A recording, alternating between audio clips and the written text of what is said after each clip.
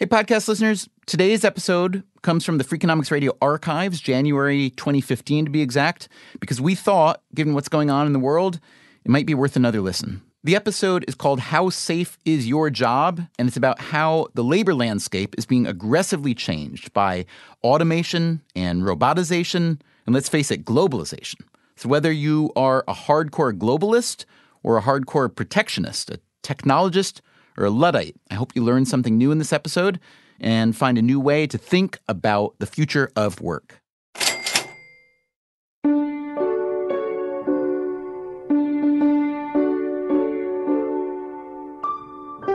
In terms of home entertainment, in the late 19th century and into the 20th century, the piano was the focus. That's Richard Lieberman. I'm professor of history at LaGuardia Community College and director of the LaGuardia and Wagner Archives. Part of it was prosperity. As people got more disposable income, they spent it on things like pianos. And that's James Barron, a New York Times writer. Barron and Lieberman have both written books about the Steinway Piano Company.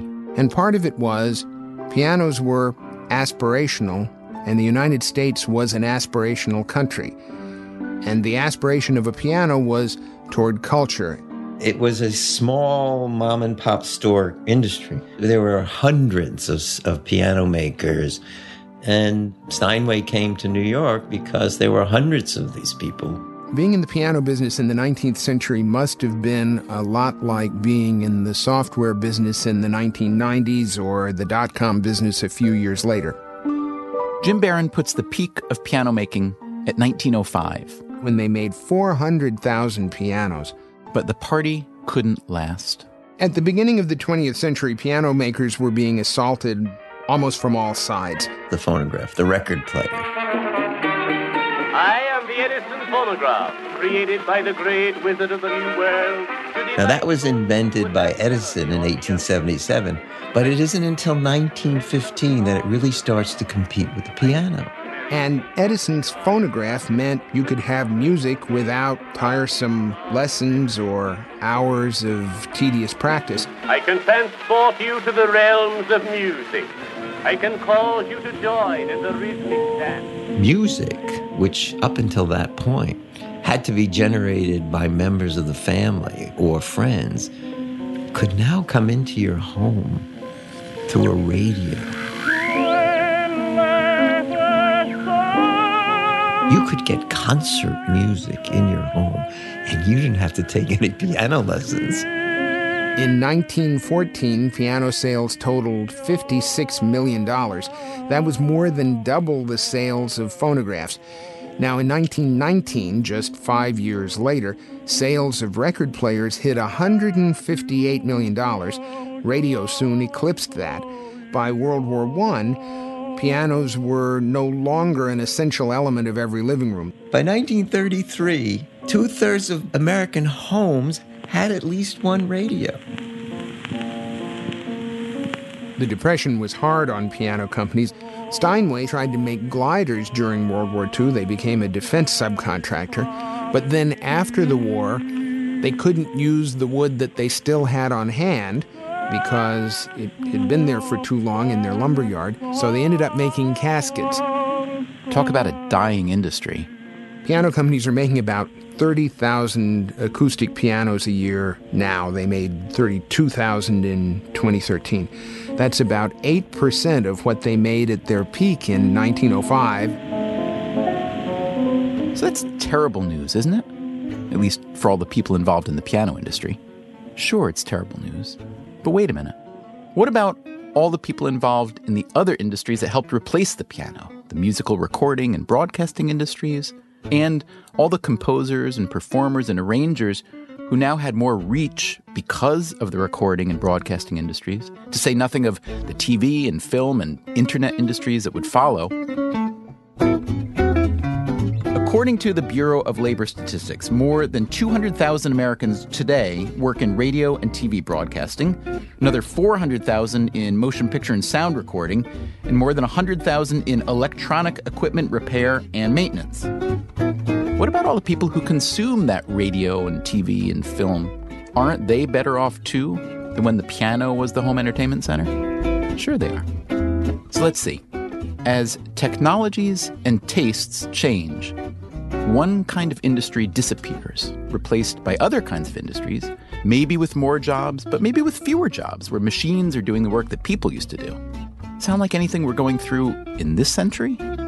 Welcome to capitalism, people, and especially the component of capitalism that a lot of people don't like to think about: creative destruction. And how does that make you feel? Yeah, very pessimistic. So says one economist, but here's another. I'm in an optimistic phase. And on the third hand, I am smarter than all of you.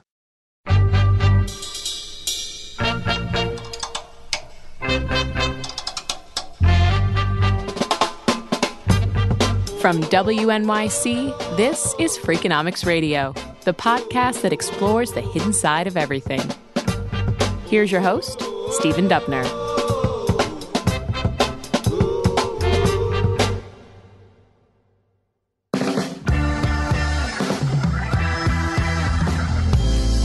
Here's a question I bet you've heard a lot lately. As technology continues to get better, especially robotic technology, what kind of jobs will be left for the rest of us? My name is David Otter. No, he's not a robot. I'm a labor economist at MIT. Okay, not quite a robot, at least. And I work a lot on skill demands and changes in labor markets that affect the demand for skilled workers, having to do with technology and with trade as well. So for today's conversation, David Autor is our man. His first point is that the rampant automation that we're seeing in the labor markets today isn't new. So the history of automation includes, the substitution of beasts of burden for human labor. You wouldn't necessarily call them machines, but at some level they are. And then the tractor for the horse and plow. And then, of course, electrification and internal combustion engines and telecommunications. It used to be at the turn of the 20th century that 40% of U.S. employment was in farming. It's now the case that under 2% of employment is in farming. And we have a lot more food than we used to. But I'm getting off track. No, I love your off tracks. This is good. Keep going. Okay. So it used to be having a strong back and good muscles and good endurance was pretty central to a lot of jobs. It's still central to some jobs nowadays, but not very many. And that's because we have substituted so much mechanical horsepower for human physical exertions. And we have also done the same thing in many other more skilled activities. So that's good for a lot of people and not good for a lot of people. Where do you start to kind of pull apart those two ropes and tie them back into a knot of some kind? Sure. I mean, that's a very good question. It is the case that you can have a sector or an industry that becomes so productive that it shrinks, right? So, or at least in terms of employment. So agriculture is that sector. So that's a case where a sector becomes so productive that it actually needs fewer workers. But you could look at many other sectors where productivity has risen and employment has risen. So one example would be medicine, right? 75 years ago, most of what doctors could do was harm you. Now they have lots of ways to do good. They're much more productive in terms of improving your health. That's also true, apparently, with lawyers or with people in marketing or even in education. Well, maybe there hasn't been that much productivity growth in education. I should watch myself there. But the point being that there are many sectors of the economy where as we get better at them, prices go down, but, the quantity demanded rises even more.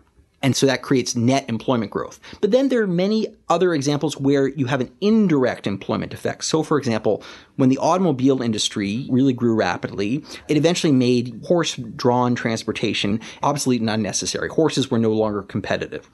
Now, people often like to say, oh, well, as all the people who left being blacksmiths and stable boys and equestrians and carriage drivers, well, they were more than made up for by employment in the automobile industry. That's extremely unlikely to be true, actually, because taking care of horses is so labor intensive. However, the birth of the automobile industry also gave rise to an industry constructing roads. It also gave rise to the motel and travel industry. It also gave rise to the fast food industry. And so even though, in fact, net employment in personal transportation declined with the advent of the automobile, it gave rise to a whole bunch of new things that weren't really on anyone's list that we could do now that we have this additional leisure, additional wealth, and additional flexibility that came from not having to spend so much of our time on transportation.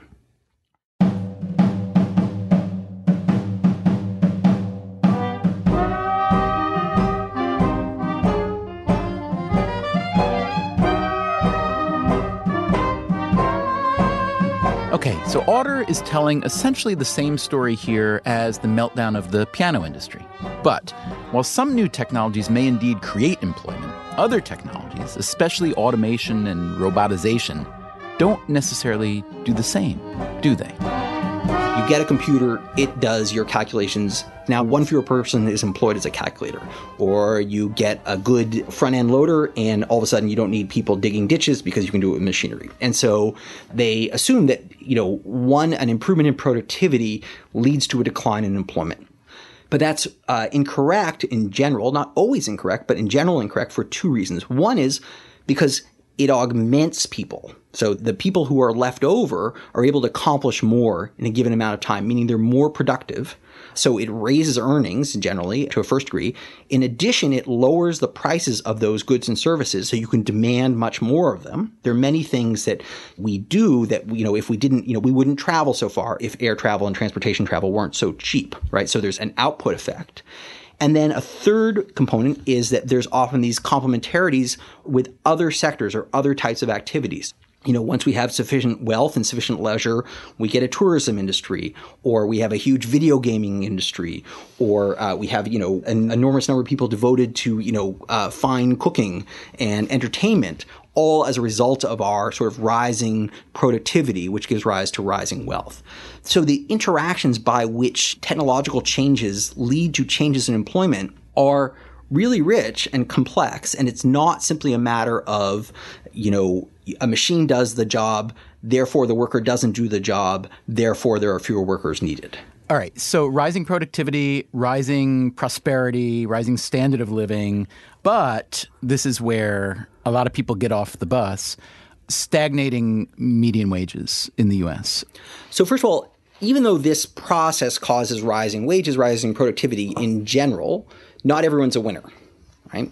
So if you are directly substituted and there's no sense in which the technology can complement you, certainly that's not a good thing for you, right? So think of the famous example of the Luddites, who were 19th century artisanal weavers in Britain, and they rioted over the introduction of the power frame, which is basically a powered loom, and they perceived that this would reduce their earnings because it would all of a sudden allow unskilled workers to do the work that skilled workers used to do.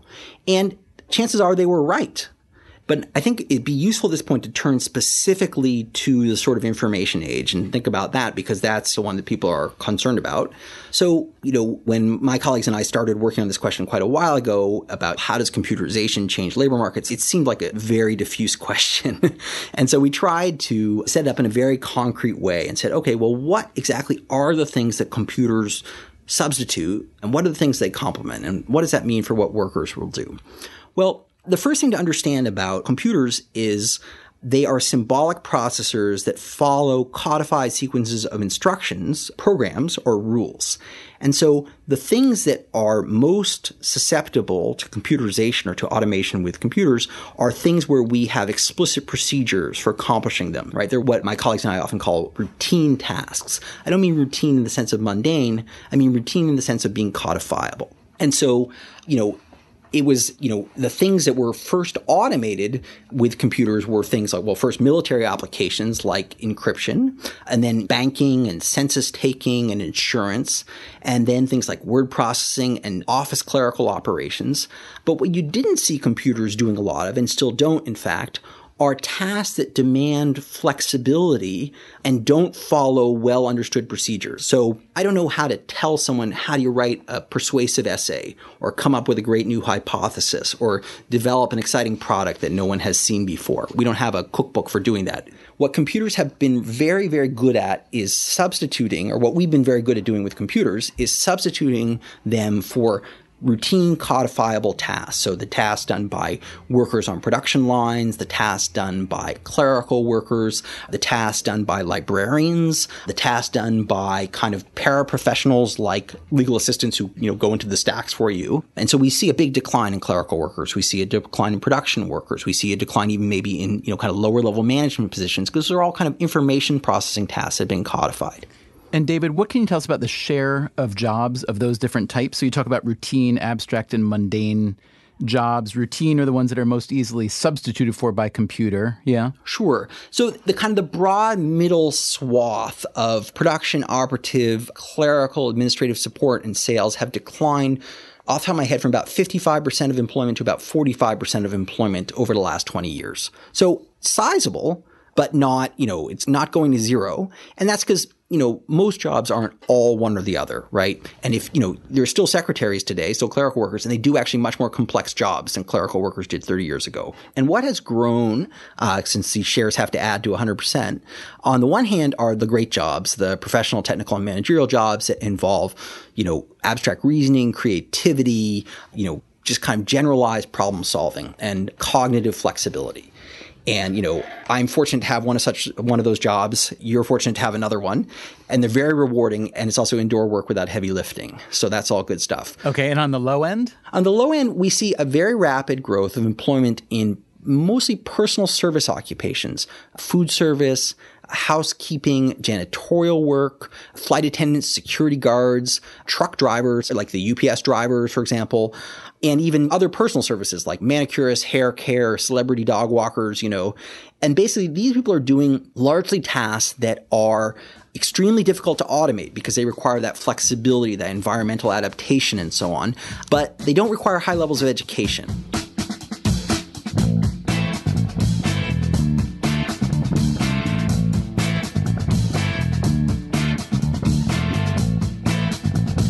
So you can see the causes of our collective anxiety, right?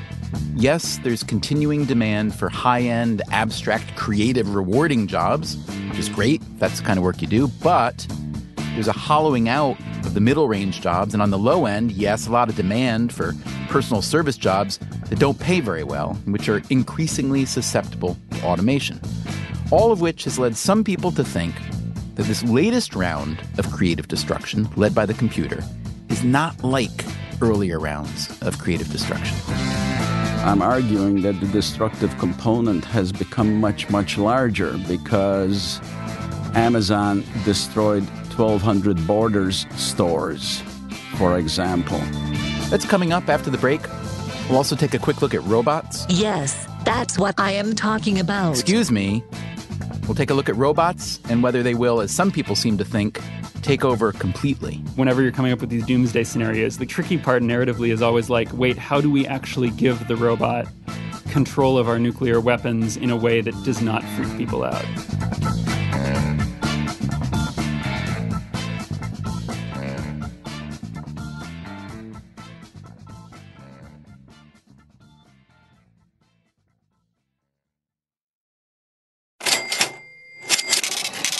From WNYC, this is Freakonomics Radio. Here's your host, Stephen Dubner.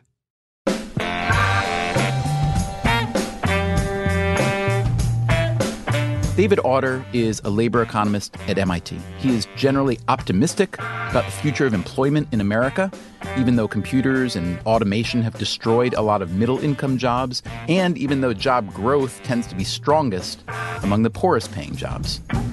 Okay, and now tell me what turned you into an optimist. I guess I don't know if I know the answer to that question. I would say that I go through the exercise sometimes. I imagine myself, with the invention of the automobile, or imagine myself at the time of electrification when we replaced the steam engine with motors. And I could have convinced myself at that time that, wow, there just isn't going to be enough new work to replace all the stuff that's going to be automated because we're getting so productive so fast.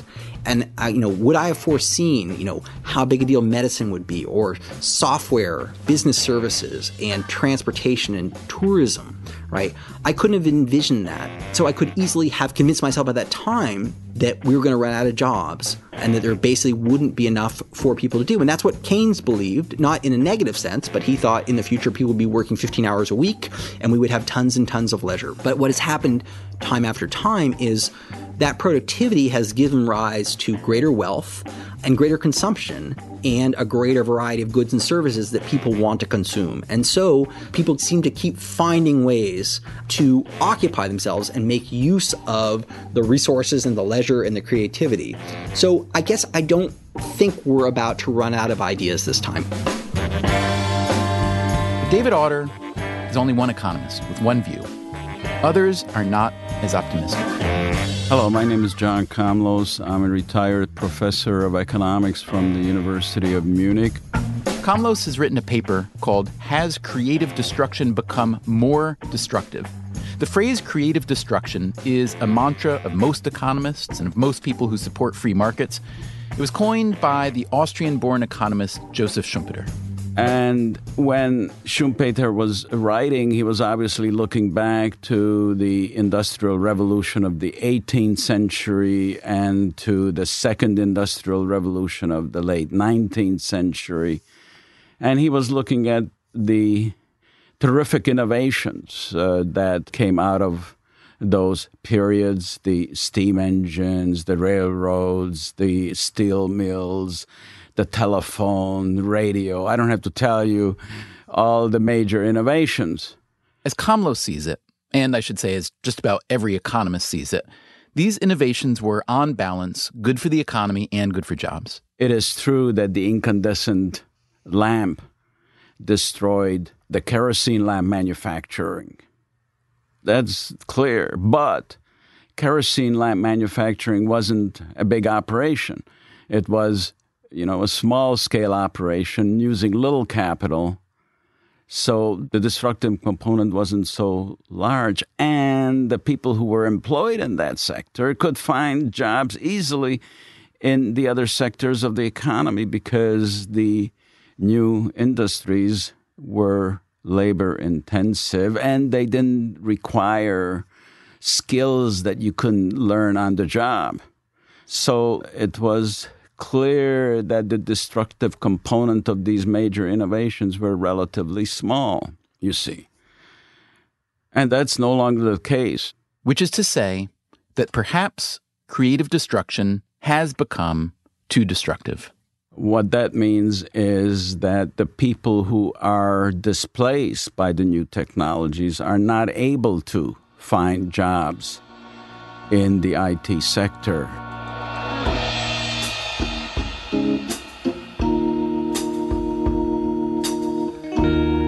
Komlos points out this is not all the fault of technology.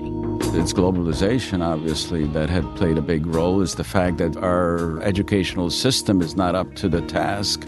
But the nature of the destruction, he says, is different now. The substitution that used to produce not only more productivity, but also more jobs, kerosene lamps for incandescent bulbs, is not doing that anymore.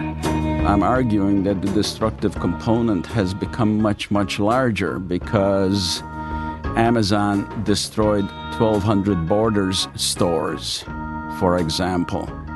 The selfie moment destroyed Kodak, which at its peak employed 145,000 people. And these were mostly middle-class jobs, you see. All of which leaves John Komlos feeling... Yeah, very pessimistic. And it would be nice if we could understand that innovation is not the answer. Innovation is not going to give us nirvana or a just society or a good economy. The only thing we should do is to rethink our ideological and cultural assumptions so that innovation doesn't have such a terrific connotation in our culture.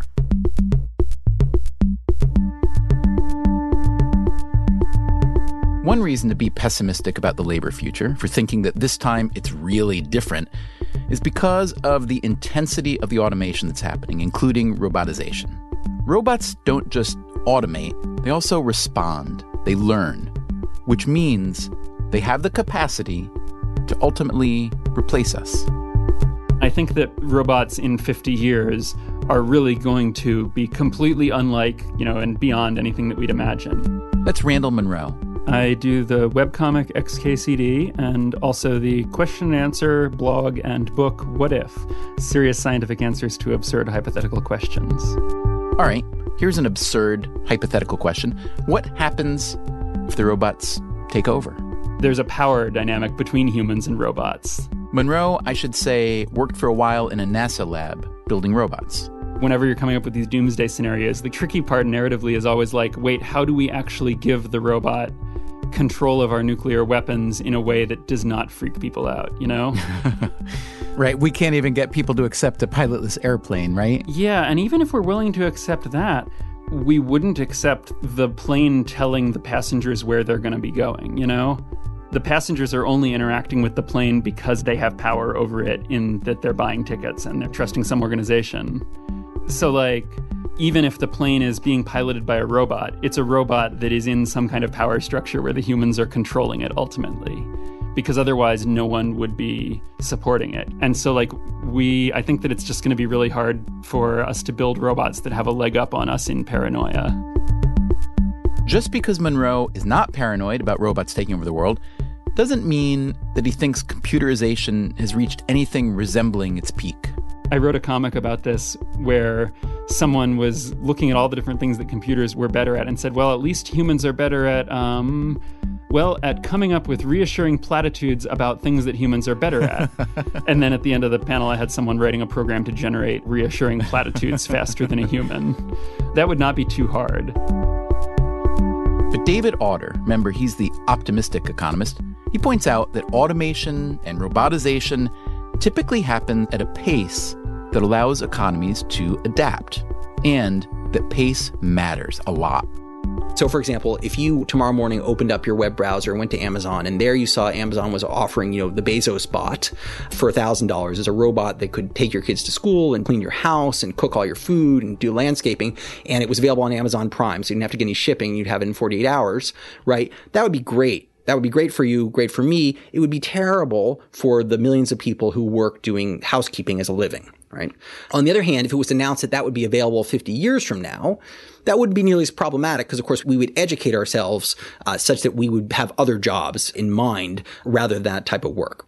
All right, let's imagine whether it's because of a leisure glut in the future or that we woke up with, 40% unemployment due to all kinds of factors. What do you do then? And what do you think of the notion that was proposed a long time ago, and some people are talking about a little bit now again, of a guaranteed minimum income coming from the government? And if that's even a little bit of a good idea, how do you do it in a way that doesn't disincentivize people from working? Yeah, that's the real challenge, though. So at a kind of a moral level, I think it's a good idea. I think people should have a guaranteed minimum income. Being born to a wealthy society, you should have access to education, healthcare, safety, food. I do think there is a concern about incentives. There are places where there's sufficient kind of background level of wealth that a lot of people don't feel they really need to work. Saudi Arabia would be a country that suffers a bit from this. So I think it will be a challenge. People don't function well without the structure of work. I mean, when people lose jobs, it's not just that they're losing income. They're losing identity. They're losing an organizing principle for their way of living. But that could be kind of a psychological tradition as much as anything else, don't you think? I mean, especially in America where we have this kind of old Calvinist tradition of working hard and keeping our noses clean and so on. Couldn't you imagine, 4 generations from now where the notion of working for not only for a living but for a purpose in life seems extremely antiquated? No, I can't imagine it, but that may be a failure of my imagination. I think people need an organizing purpose to their lives. It doesn't have to be paid employment, but they need something. I think I'm totally opinionating, and obviously this has nothing to do with my economics training. Right? I'm just telling you from the gut. Right. They need an objective in life that imbues their life with some meaning and purpose. And I don't think pure just pleasure can be that. It's got to be something that requires more ambition than that. But you'll at least acknowledge that your view may be informed by the fact that you are a professor of economics at MIT, and you're not the type of guy who wants to sit around doing pottery and yoga all day, but there might be people. That's correct. That's correct. I would fall to pieces. And, I tell my kids, I say, look, everything in life requires striving. There's only 2 things that you can sort of find enjoyable immediately and forever, and that's television and sex. Everything else requires learning new skills, mastering them, and it's hard at first and rewarding later. So, all right, a future of television and sex for all of us then. Exactly.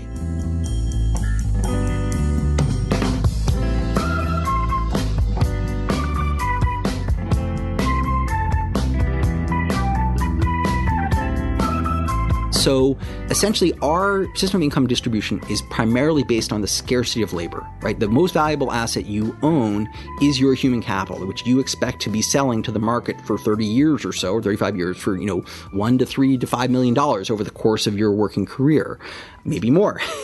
And if all of a sudden there was a machine that could do exactly what you did, at some level we'd be wealthier, because now we could do for $1,000 what we would have had to pay Stephen Dubner lots more to do over many years. So in some sense, we're wealthier. However, you, Stephen Dubner, would not have scarce labor anymore. It wouldn't be clear what skills would you sell to the market.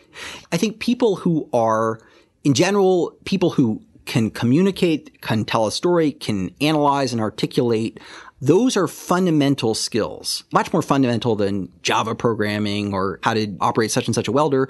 And they are valuable in almost every domain. So I don't mean that journalism is safe per se, or podcasting is safe per se, but I think a person who can use the skill set that you're using, has a bright future, young man.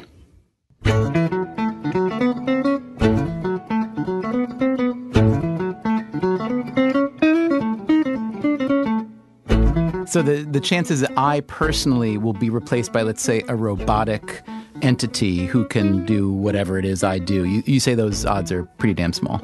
Extremely slim. Oh, I would not be so sure about that. Oh, Jasmine, is that you? Yes, it is. It is I, Jasmine. Or maybe that should be, it is me, Jasmine. I or me. Tell me once, I will never forget. Hey, David Autor says there's no way you'll replace me. Believe him, at your own peril. Come on, you can't make a podcast? I bet you can't even read the tease for next week's episode. Coming up next week on Freakonomics Radio. Thinking small to make a big difference in your life and in society. And over time I realised that I was slipping into what in the UK is referred to as middle-class drinking. Shall I go ahead and read the program credits as well? Stephen, are you still there? Stephen, have you gone home already? Lazy humans. Okay, here we go. Freakonomics Radio is produced by WNYC Studios and Dubner Productions. This episode was produced by Greg Rosalski, with special help from me, Jasmine, and the folks at Capstrol who control me. The Freakonomics Radio staff also includes Shelley Lewis, Christopher Worth, Merritt Jacob, Stephanie Tam, Eliza Lambert, Allison Hockenberry, Emma Morgenstern, Barry Huggins, and Brian Gutierrez. You can subscribe to Freakonomics Radio on iTunes, Stitcher, or wherever you get your podcasts. You should also check out our archive at freakonomics.com, where you can stream or download every episode we've ever made or read the transcripts and find links to the underlying research. You can also find us on Twitter, Facebook, or via email at radio@freakonomics.com. Thanks for listening.